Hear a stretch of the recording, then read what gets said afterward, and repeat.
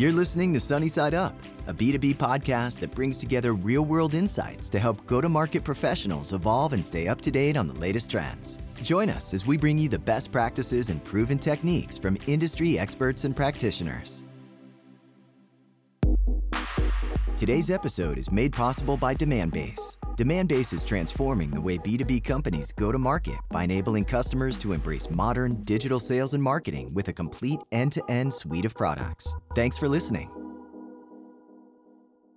Hi, everyone. Welcome back to the Sunny Side Up podcast. I am your host, Tara Quell. Today, I'm super excited to talk with Sarah Gehringer on the future of digital payments and the impact it has on B2B businesses. So Sarah is the SVP of Strategic Planning and Business Operations at FIS, the world's leading fintech. She serves as the Chief of Staff for FIS Impact Ventures, the investment and growth stage development arm of FIS focused exclusively on accelerating next generation disruptive businesses. Super exciting. Sarah comes to this role as a career marketer starting out from Columbia Business School and world-class advertising agencies such as Ogilvy, DDB, and Foote & Kuhn, where she led accounts such as Procter & Gamble, which is very close to my home here in Cincinnati, Kraft, General Mills, and many, many more. She then jumped to B2B marketing and the fast-paced world of fintech on the client side with First Data, eventually joining FIS. Sarah, I'm so excited to talk to you today. Welcome to the show. Thank you. Appreciate it. Yeah, so happy to have you today. So we're going to kick things off with our first question. You've had a decent tenure within financial services. Can you tell me just a little bit about your journey, how you got started, and what things are looking like today? Yeah, so I'd say about half my career now has been in fintech or, what's called financial technology, right? And that covers any technology that enables businesses to accept digital payments, as well as enable banking and capital markets. So I will tell you, I honestly stumbled into fintech, as you had mentioned, in my intro. I'd been on the agency side of the marketing world on B2C and CPG accounts. And to be honest, I was kind of tired of creating branding and messaging and new product launches and handing it over to my client to execute. Sometimes the execution of the campaigns went swimmingly, and other times I was kind of like, how could that have gone better, right? I kind of wanted to be the one controlling the execution and the client piece to it. So in addition, I would say, while I loved the CPG world, it's really quite mature, right? So when you think about messaging and marketing, it's really, talking more about incremental innovations and feature additions, right, to a product, whereas fintech is exploding with growth and rapid innovation, right? So it's a very exciting place to be. So I made a conscious choice to, one, kind of take that leap over to the client side, but also to look at the world of B2B, right? And make that shift from the B2C marketing world over to B2B. And I networked my way into first role in fintech with a company called First Data at the time. And then was, leading their global brand strategy there for a couple of years. And eventually then jumped over to FIS, where I've been ever since. And so, it's been a really fun shift, I would say, into B2B, because what I've come to realize is I love sort of complex technology, right? Or complex products that I can look at, understand, drill down, and then be able to help the company articulate what those complex products are doing in like a very simple, easy way that drives action, right? And sales. So that's kind of my background in terms of fintech and my journey up to this point. Yeah, I think it's so interesting. I love talking to other folks about their journeys. I too stumbled into financial services and actually started on the B2C side of the house at Fidelity Investments and then worked my way over to their B2B side of the business. And now I'm over here at Demandbase helping clients. But I think what's really interesting about actually starting in the B2C side of the house is that it helps you still have that people perspective to Mm-hmm. say. And I actually started, at a small prepaid card company where I was wearing, a million different marketing hats. And then I went to a big firm where I was in more of like a marketing operations role, and then switched over to marketing automation, where I then started to focus more heavily on technology and helping, a financial institution implement digital transformation. And now it's kind of come full circle, and I'm in a PMM role where I'm doing the product marketing for financial services, where I'm positioning and messaging to them and helping my sales, understand what are their key pain points and problems that they're helping to solve for. And it's been a really fun journey so far. There's just so many facets of people's career. And, I think it's so exciting just to try new things. And like you, I really love kind of digging into the complex problems. So awesome to hear. Yeah, I think it's really important. Well, first of all, starting with B2C marketing is fantastic in terms of just the training, right? Like the basics of, that sort of classic, brand manager, just the basics, right? And then I always go back to that. And it goes back to what you were saying about having the consumer mindset always first, right? Sometimes I think in B2B, it's harder to get a handle on all the kind of insights around clients because it's not viewed in the same way that B2C marketing is, right? And so it's harder to have the client constantly in front. But if you're trained in B2C marketing, it's just something that you always think about, right? Yes, 100%. I think I'm always trying to think about how can I serve the customer? How can I provide educational material that's going to help them in their day to day? And not just thinking about selling into a business, but that you're selling to a person. And at the end of the day, you're trying to make their lives easier for them. So, kind of kicking things off into our next question here. I know earlier on when we first met, we were talking about the importance of learning the business and how crucial that is for marketers who want to advance their career. Let's start talking a little bit about that and things you've learned along the way. Yeah. So your basic marketing and like even sophisticated marketing skills, they're only going to get you so far, right? If you really don't understand the business that you're marketing. And I think this is particularly true in business to business marketing. And going back to that whole concept that it's technical, it's complex in nature. If you don't take the time to truly understand the dynamics, you just can't bring value, right, to the team. So when I look at the, power dynamics in business to, consumer businesses versus business to business. So, in B2C businesses, the revenue is generated by marketing, right? The classic brand manager is not just a marketer, they're the business leader, right? And so there's a lot of credence placed against, the marketing function. In B2B, sales is generated by, or revenue is generated by the sales team, right? And the marketing function is in support of that. So you've got to show up as a business partner on the team if sales are going to see your value, right?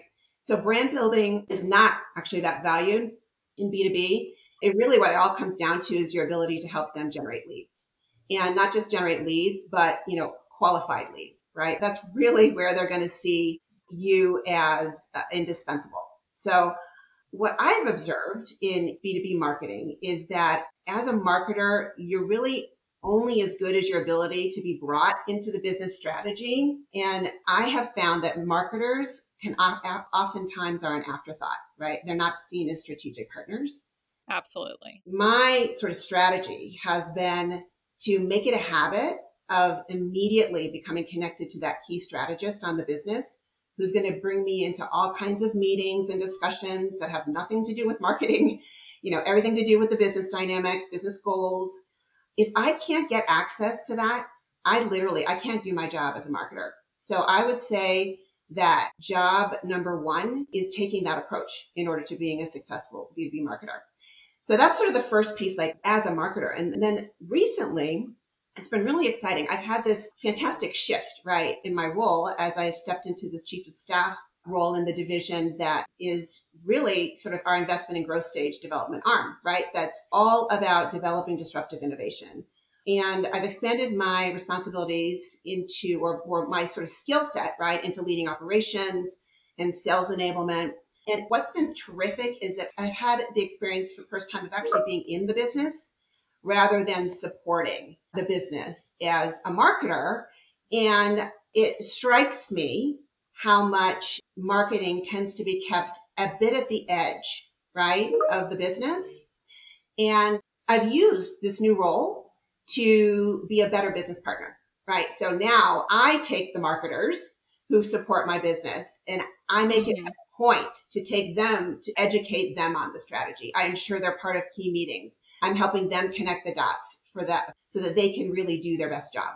So that's kind of some insight that I've found just in terms of getting the opportunity to kind of be on the inside rather than kind of a little bit on the outside, which is how I think a lot of marketers are treated in business to business. Yeah, it's interesting.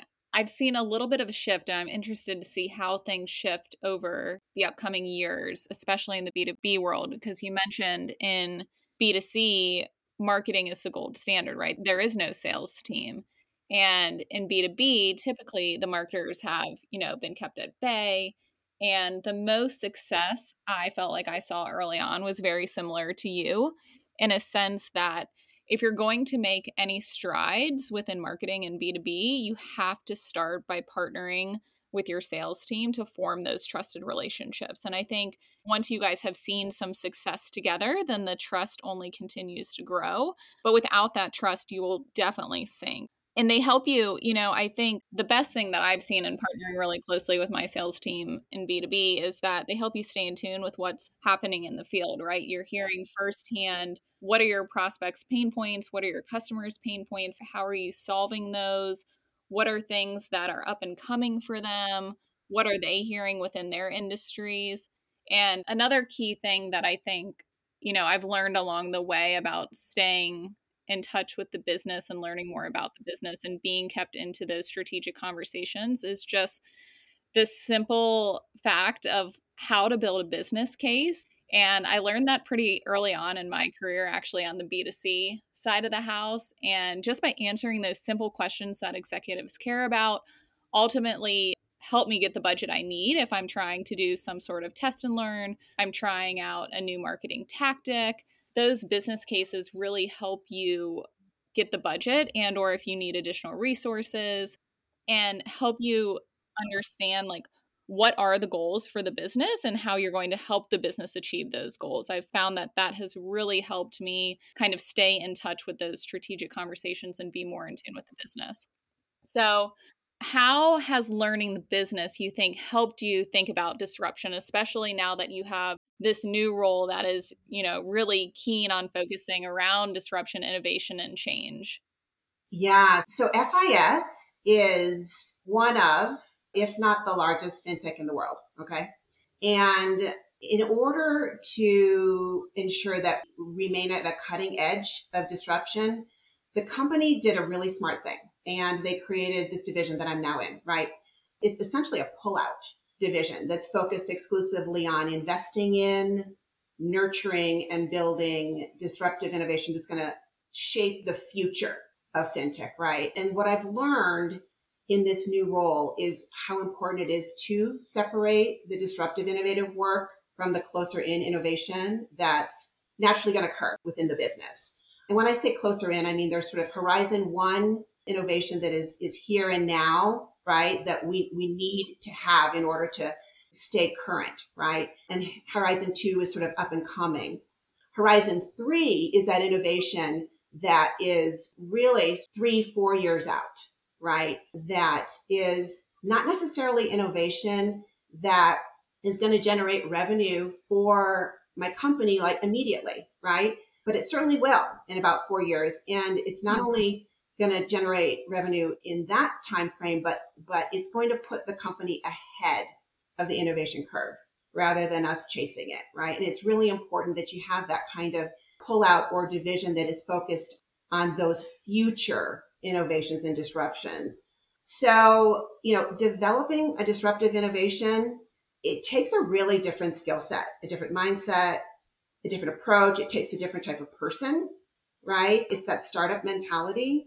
And it's really important that the team is pulled out from the large organization so that that division can attract, right, that type of person and skill set. So that's what I've learned most recently, really, in this new role, which is super exciting. Yeah, I guess one question that I don't have kind of tailored on our list here is you mentioned a lot about the critical skill set to be able to succeed in a new division like yours. Can you talk a little bit about some of those, maybe one or two of those key skills you think folks would need to be successful in a group like this? I mean, I think it's not even so much of a skill set as it is a mindset, in that you're coming at something in a way that you're looking for ways to look for yes, right? Look to yes, as opposed to it's a yes and rather than a no because mentality, right? Mm-hmm. It's a ability to have a high comfort level with failing fast and iterating and having an idea that is exciting, right?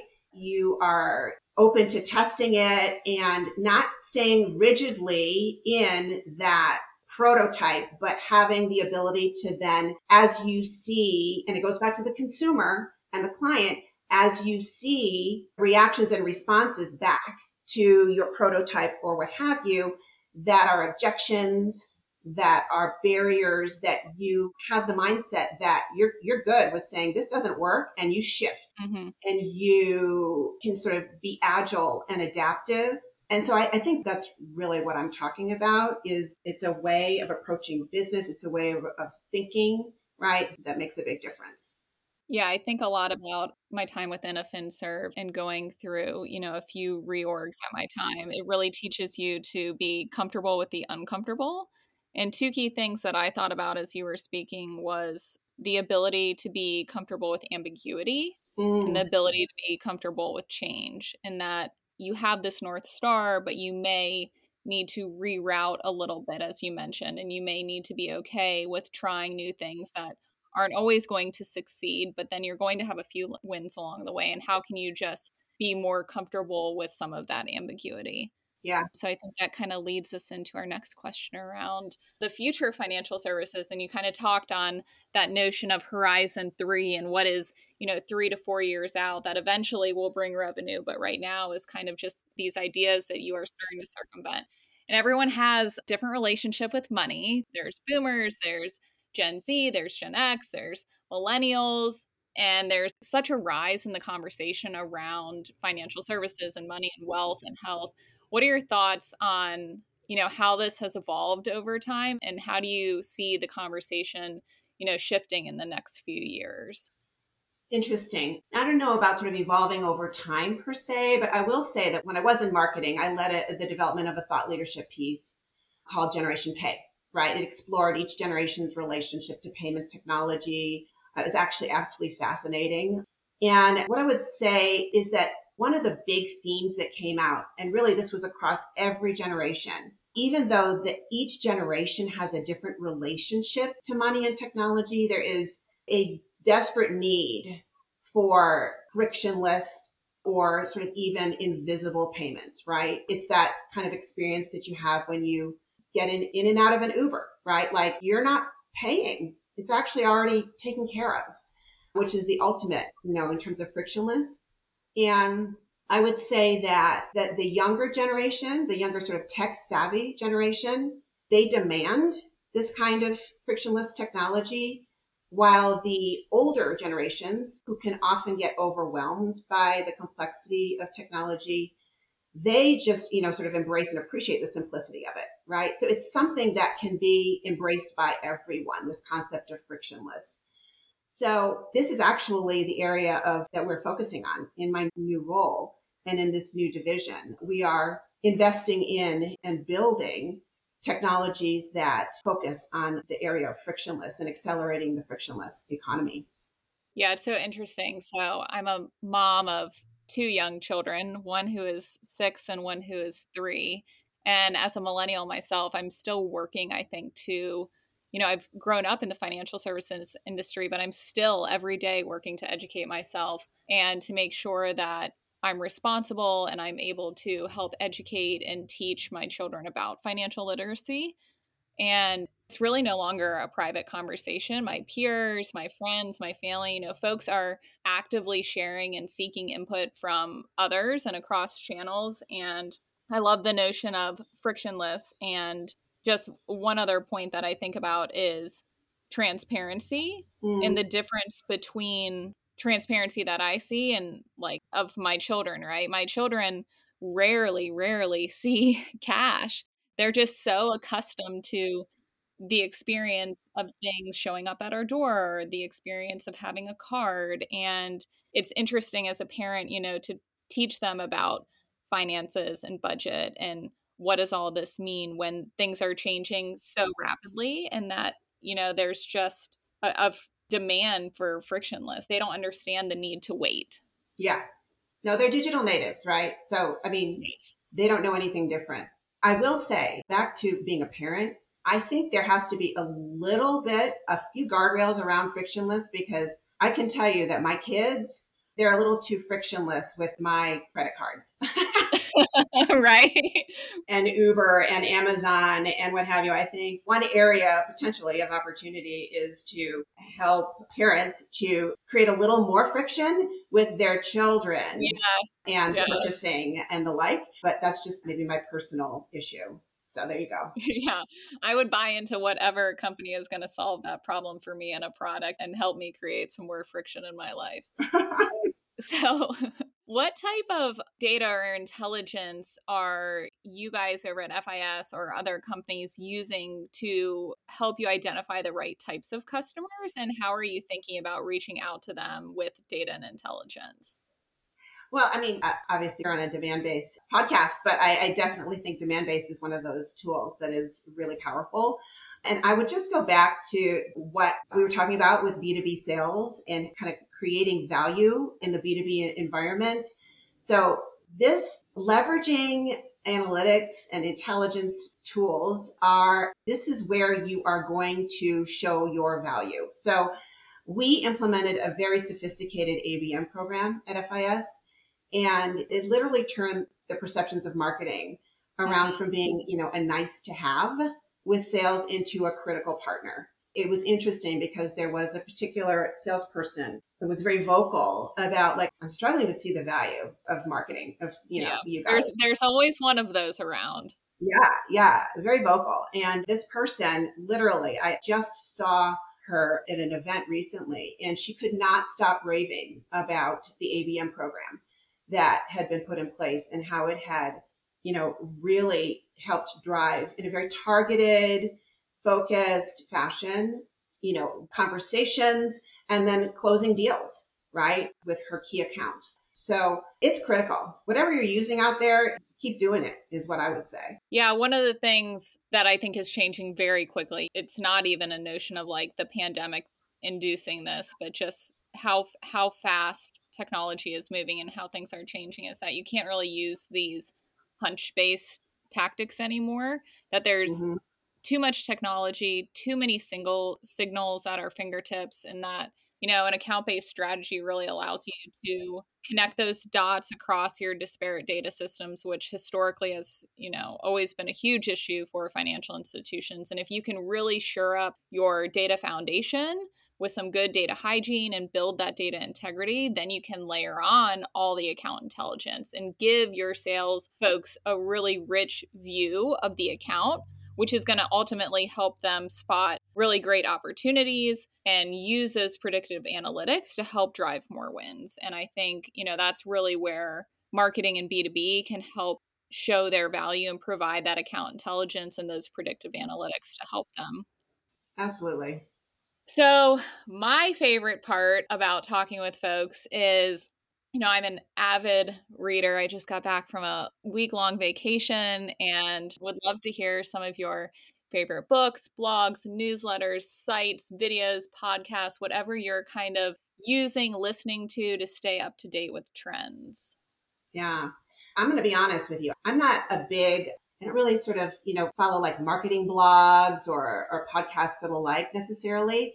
What I love to consume in my downtime are social psychology and kind of human behavior type of books and the like. And so I would say, some of my favorites are Brene Brown. Oh, I love her. Yeah, she's terrific. And if you haven't watched her first foray into, the public was her TED Talk on vulnerability. Mm-hmm. It's fascinating, blew me away. Daniel Pink, right? The book, The Whole Mind, which is one of his original ones, right?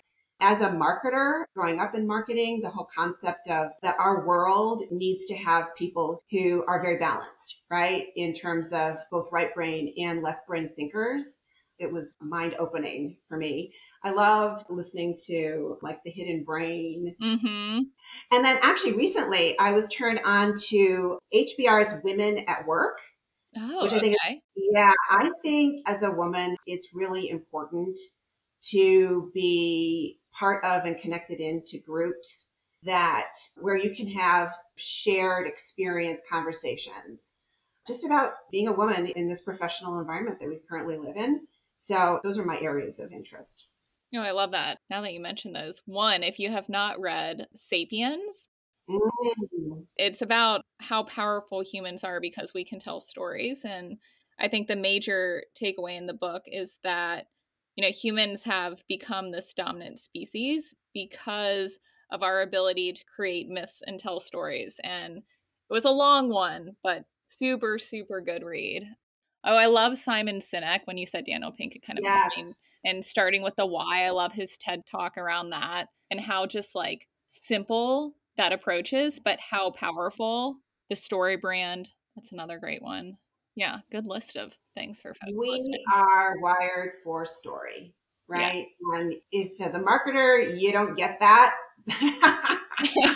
that's something to really go and kind of read up on, right? Like that's what we're supposed to be doing. Yeah. Is making sure that we can engage with story as opposed to leading with just sort of features and functions and the like. Nobody bought a product because of a feature. They bought it because how the story fits into their life. Mm-hmm. Right. So, yeah. Yeah. If your team or you haven't read, and there's one more that I thought of, haven't read a book by Angela Duckworth called Grit. I have read Grit. It's terrific. Yes. It is terrific. All about how talented people frequently fail to reach their potential. And while other less talented, gifted people go on to achieve these amazing things, and the stories around that and the secret to, really kind of uncovering like what is grit and how do you become more gritty. I love that one too. That's an old one that I haven't read in a while, but yeah. So wrapping us up here, how can folks get connected with you after this recording if they would like to reach out and connect? Yeah, just ping me on LinkedIn. Awesome. Thank you so much for our listeners. I've really enjoyed having Sarah here on the podcast with us today, and thank you for being on our show. Thanks so much for tuning in to this episode of Sunny Side Up. If you liked what you heard, please rate and review us and subscribe to our show on iTunes, Spotify, or wherever you consume podcasts. You can also find us on YouTube and demand-based TV.